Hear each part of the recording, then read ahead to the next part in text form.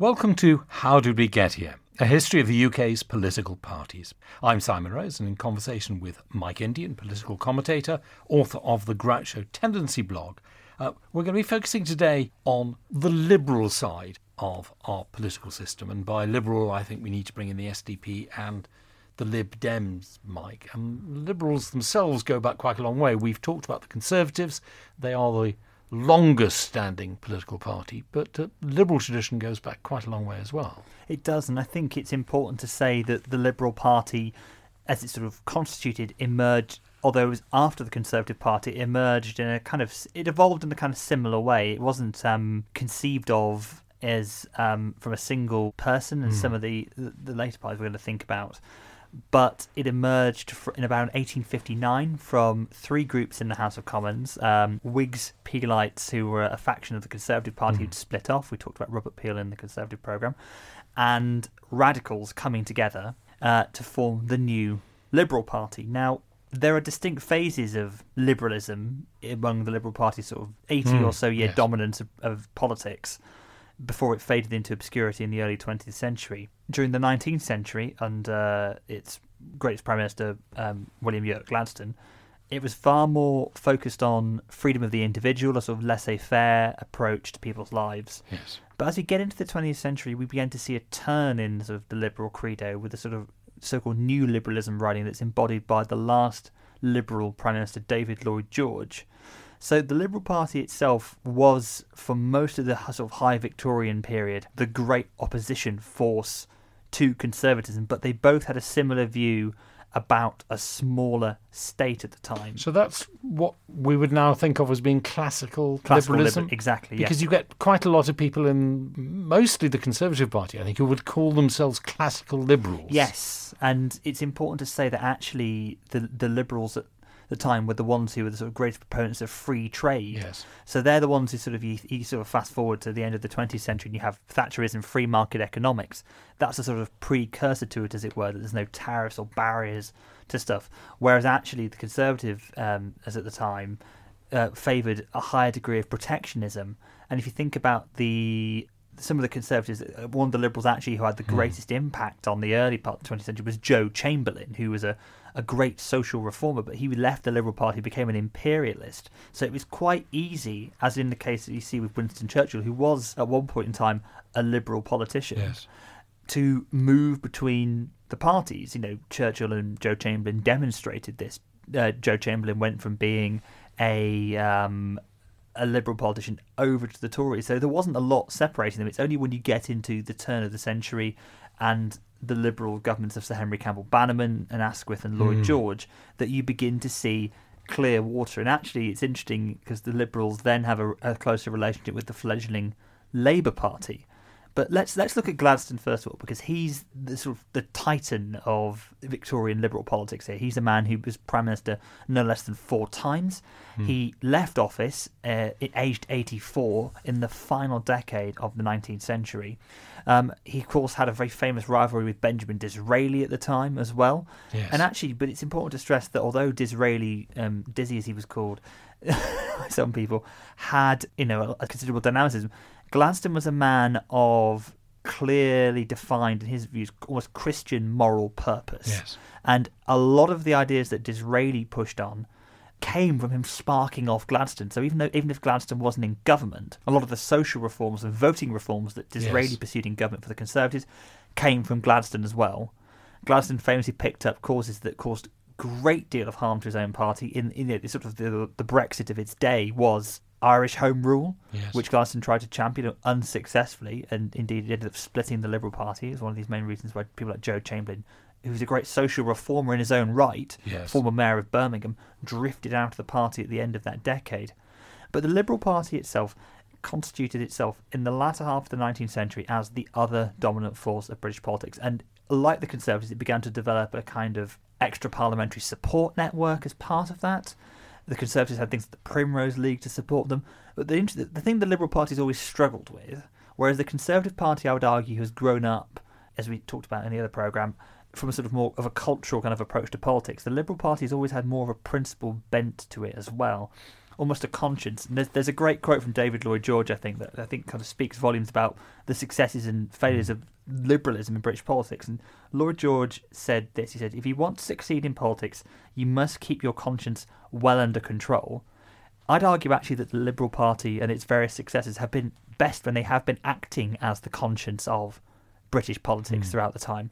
And there's a very simple reason for this. We talked at the start about Gladstone's social reforms and how he pushed through other key measures later in his tenure. I mean, the secret ballot was a good example of that. The extension of the votes to all male householders in 1885 was Gladstone again. But by the time you get to the early 20th century and you have the Conservatives have been in power for a long period of time under Robert Lord Salisbury and then Arthur Balfour, the Liberals have moved in a different direction. And there's a vast difference between the kind of liberalism championed by Sir Henry Campbell Bannerman and Gladstone. And it's the fact that the state doesn't just have to free people so they can act, it has a responsibility to help people maintain a certain standard of life as well.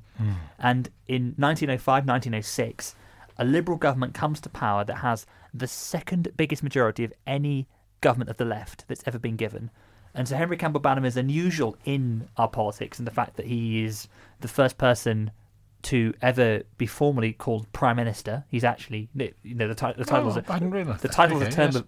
term of abuse before that, but he's actually the first one in government papers referred to as... a term of abuse? It was a term of abuse, that's where it comes from. Although during the 19th century it was an informal thing, so Henry Campbell Bannerman is the first official Prime Minister. Everyone else before that, although they're nominally called that role, is the First Lord of the Treasury. So Gladstone, although he's Prime Minister de facto, he's actually First Lord of the Treasury. So Henry Campbell Bannerman is the UK's first proper Prime Minister.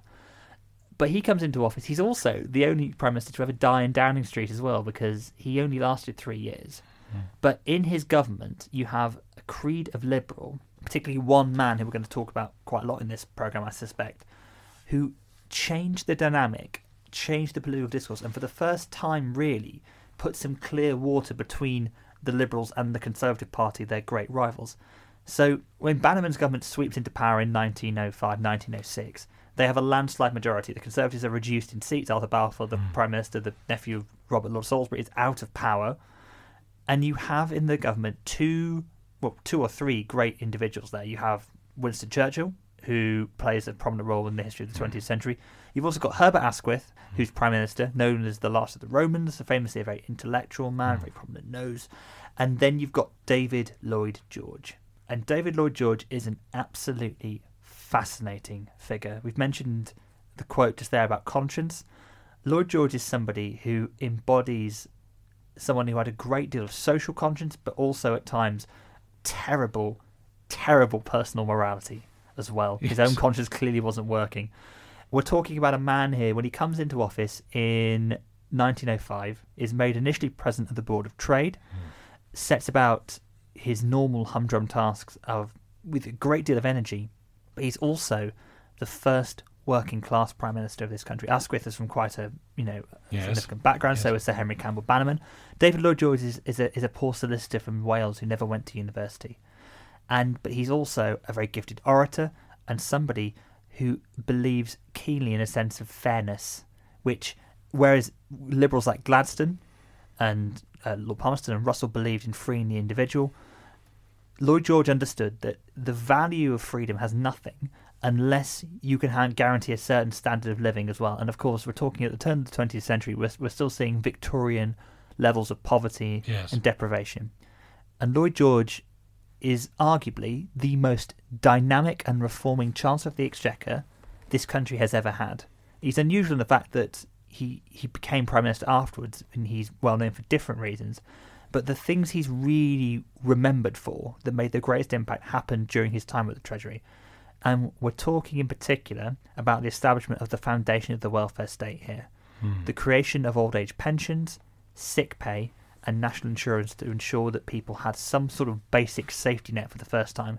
These ideas in their day were revolutionary. And presumably partly came because of his experience of them himself, whereas one would argue almost every Prime Minister beforehand may well have read about them, but would not actually experience them for themselves. Exactly. And also, don't forget that the mentality before this was to sort of towards philanthropy for well-meaning individuals. And until this point, there wasn't really a main political party in government who would champion the interests of social welfare. There was socialism in the background that was seen as a sort of writing creed among the workers. However, Lloyd George who, having come from a poor background, he never forgets that, and he never forgets the kind of means that people need in order to get on.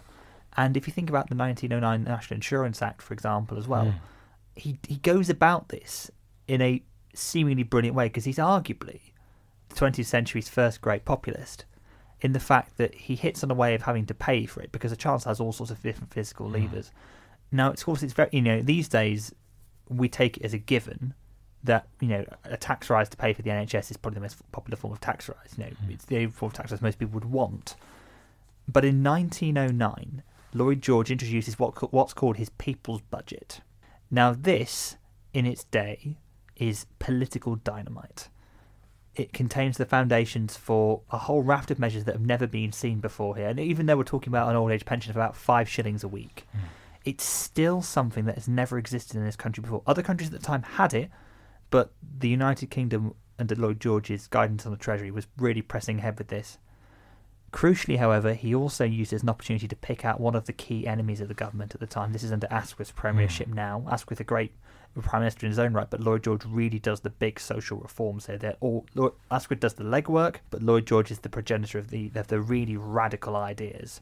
Lloyd George also manages to redress the balance in parliamentary democracy forever in this country, away from the House of Lords firmly to the House of Commons, and he does it by laying down a marker in the People's Budget, because he says he's going to pay for it by taxing the estates of the overwhelmingly conservative hereditary landed aristocracy who still dominate the House of Lords. And don't forget, the conservative hereditary peers held sway right up until 1999, when Tony Blair removed most of them through the House of Lords Act.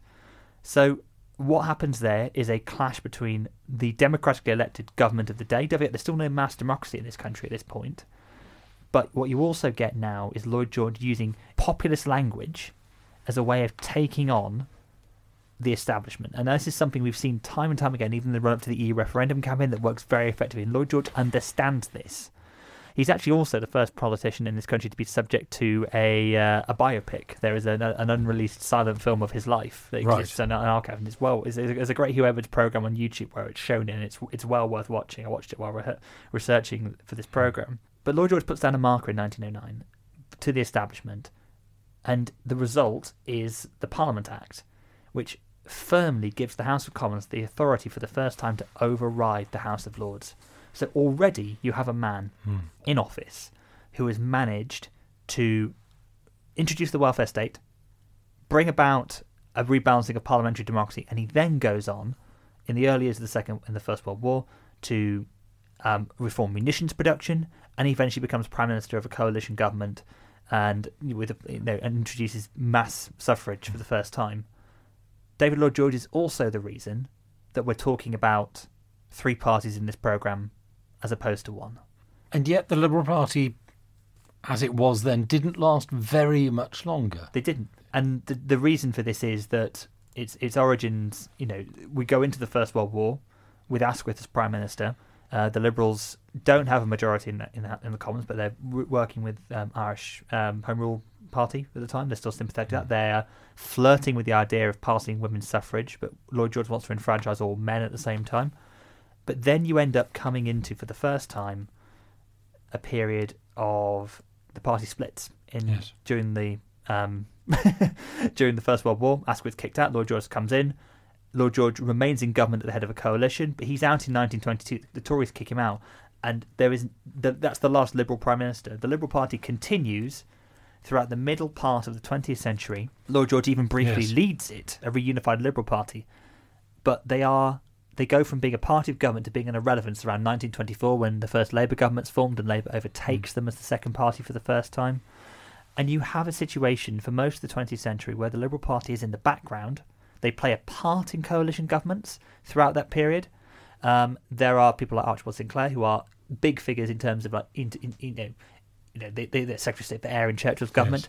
But then you get to 1945, and Clement Davis is the Liberal leader, and he chooses to keep the Lib Dems out of Churchill's cabinet then to keep the party alive. But they spend the next 80 years between 1922 and the end of the 20th century struggling to survive. I remember when I was younger, you'd often get a by-election in which the Liberals would suddenly do reasonably well. And Orpington is a great example. I was going to mention Orpington. And suddenly you think, well, they're going to come back. And there were interesting politicians. I think of Joe Grimmond, who was a titan of the House. Somebody you had to admire whether you agreed with his views or not. Jeremy Thorpe, one thinks of as well as being a fascinating politician. They didn't lack for dynamic leaders. This is the thing. This thing I think kept. So I mentioned Clement Davis. He kept the Liberal Party alive. Joe Grimmond understood that the Liberal Party had a place in British politics by hoping for a realignment of the left. Ironically, though, the Liberal Party has always done quite well in conservative-leaning constituencies, and even up till 2015. The Tories gained seats at the expense of the Liberal Democrats as they were then. So Joe Grimmond's plan has never quite worked. And even people like Jeremy Thorpe, when they hold the balance of power, they're still subject to failings of conscience. That Jeremy Thorpe famously, obviously, apparently tried to have his gay lover killed. And it's, there's a wonderful drama about that. But Thorpe at the time, they had these dynamic figures. But the Liberal Party never rose above sort of 10, 12 MPs. They had 6 at one point. Yes. And then you end up coming to the 80s, and this is where sort of 60-something years after Lloyd George's premiership ends, the Liberal Party's fortunes start to change. And it happens because the third thing enters the equation, which is the Social Democrats from the Labour Party, the SDP. We're talking about Roy Jenkins, Shirley Williams. This was the Gang of Four, as they were known at the time. You can forget about splits in modern politics here. These were big beasts leaving the Labour government. Although someone rather unkindly said Bill Rogers didn't count, but I submitted he did. Yes. So which is quite extraordinary when we consider, how difficult it is to leave a party. The fact that 4 such big beasts were able to set up their own party, it was a big deal at the time. Yes, it was. The SDP polled over 50%. They had Roy Jenkins, who was a titan of British politics. Who probably the greatest pro-European politician this country's ever produced. Sorry, Nick Clegg, but so you have these. Suddenly you have this new alignment, and David Steele's leading the Liberal Party in the 1980s, and he works out a pact with Jenkins and then later David Owen. The SDP doesn't last very long, unfortunately. It sort of, has its high point in 83 when it's... Why was it not more successful, do you think, with hindsight? I think there are a couple of reasons why. The first thing is the electoral system worked against them. They took within a few percentage points of Labour in 1983, but they only got a tenth of the seats. Yes. Infighting as well. The SDP, you had 3 parties to the left. You had the Liberals, you had, working in a pact with the SDP, and then you also had the Labour Party. The Labour Party, by this point, had overtaken the Liberals over the 60-year period to become the dominant party of the left. You also had, I think, the fact that they couldn't really articulate a vision. David Owen's a very talented politician, but he's very clearly a social democrat, and this is the thing about the SDP, that Roy Jenkins was much more of sort of an old-fashioned liberal in that sense, much more libertarian instincts, probably close to his great hero was Gladstone. That gives you an idea for that. So we go through the 80s, and the SDP gradually winds itself into obscurity until we get to 1988, and the Lib Dems, the SDP, so the Liberals and the SDP decide to get together to form a new party. With David Steele and Paddy Ashdown. David Owen doesn't join. He goes off into a huff into Parliament and leads the rump of the SDP and into irrelevance, I'd say. David Owen, in my opinion, is one of the most overrated people, I think, in the last sort of 50 years of British politics, but undoubtedly a man of great ability, but someone I think too highly of himself. So in 1988, the Liberal Democrats are born, and this is the third iteration of this party in the 20th, which is amazing if you think about it. The Liberal Party's great ability to survive that period meant that it could gestate into this new being, and over the period from 1989 through to 1997 under Paddy Ashdown's leadership, they built the Lib Dems into a force of relevance again. And from 1997 to 2015, the Liberal Democrats have a role to play in British politics. They have a voice. It does not materialise properly in 1997. There's talk of a great left realignment. There's one of the great tensions with the Liberal Democrats, the Liberal Party, the SDP and Labour, is they can never quite come together on things. The closest working we've seen on that side of politics has been when Paddy Ashdown was leader, the late Lord Ashdown was leader, and you there was a joint cabinet committee set up to discuss constitutional matters, and Roy Jenkins, the great pro-European, the great electoral reformer, came in to do a review of the voting system, with Blair pledging to have a referendum on it. Never delivered, but still a fascinating what-if here. They then become the moral conscience of the nation under Charles Kennedy's leadership, particularly in opposition to the Iraq War, and criticising... there's a great quote from Charles Kennedy where he says, look, it's not about a crusade against terrorism, it's about resolve to tackle it. And Kennedy could speak compelling on that. You know, he was a great orator. Again, there's someone who's much missed in politics, I feel, as well. But time and again, the Liberal Democrats, the trouble during this period is it always builds up the seeds of their own destruction, because they have about a tenth of the seats in the Commons by this point, given the fact that the SDP the SDP alliance in about 1983 had about 20 seats between them. It's incredible how far they've come. But once again, they are at risk of sinking into obscurity, and it's because they lose control, I think, lose a sense of being the nation's conscience. They've always suffered them from the first past the post system. They have, but they know a way to game it. I mean, they know how to spread their support. And if you look at, for example, when the seats they held on to, for example, you mentioned Joe Grimond. One of the seats they kept in 2015 was Orkney and Cheltenham, which is Joe Grimond's seat.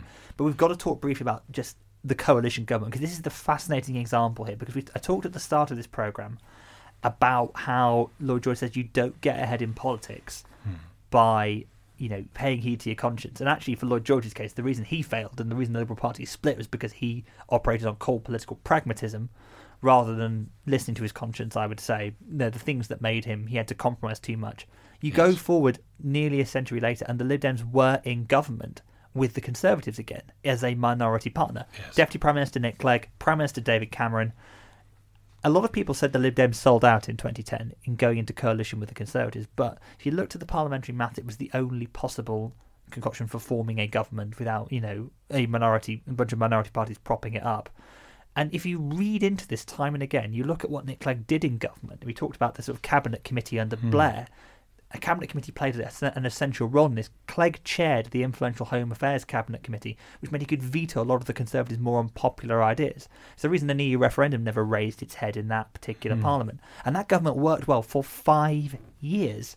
Now, you could argue whether or not it's a cynical advantage for the Liberal Democrats to have entered into that government, but they had an impact, and they introduced things like the pupil premium. They managed to see the income tax threshold go up, and for the first time they actually were in power. But they paid the price for that, because the voters looked at, took Lloyd George's lesson about the conscience and thought, because the Liberal Party has essentially been this sort of weird concoction of free marketeers, social democrats, and people who've just gravitated towards the middle class professionals and students who want a protest vote, they've still lacked that clear identity, whilst they've given the country a sort of moral direction, I would argue, over the last century.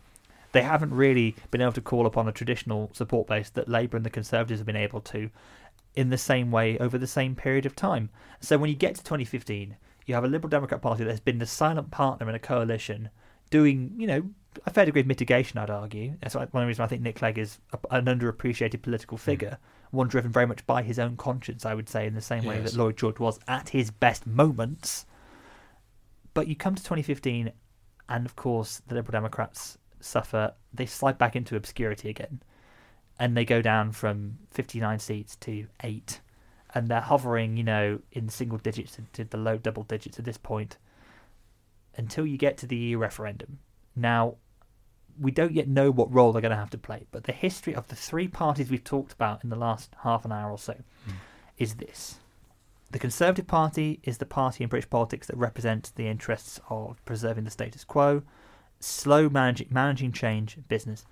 Labour is the party that Harold Wilson said was a moral crusade, is pressing upwards. In between, though, there is always room for a party or parties to act as the conscience of a nation, to say at some point, we should be doing this or we shouldn't be doing it. And that is the role that liberalism, the SDP and the Lib Dems has always played in British politics. Mike, thank you. Absolutely fascinating. And that is all for this episode of How Did We Get Here? A history of the UK's political parties. I'm Simon Rose, and I've been talking to Mike Indian, political commentator, author of the Groucho Tendency blog.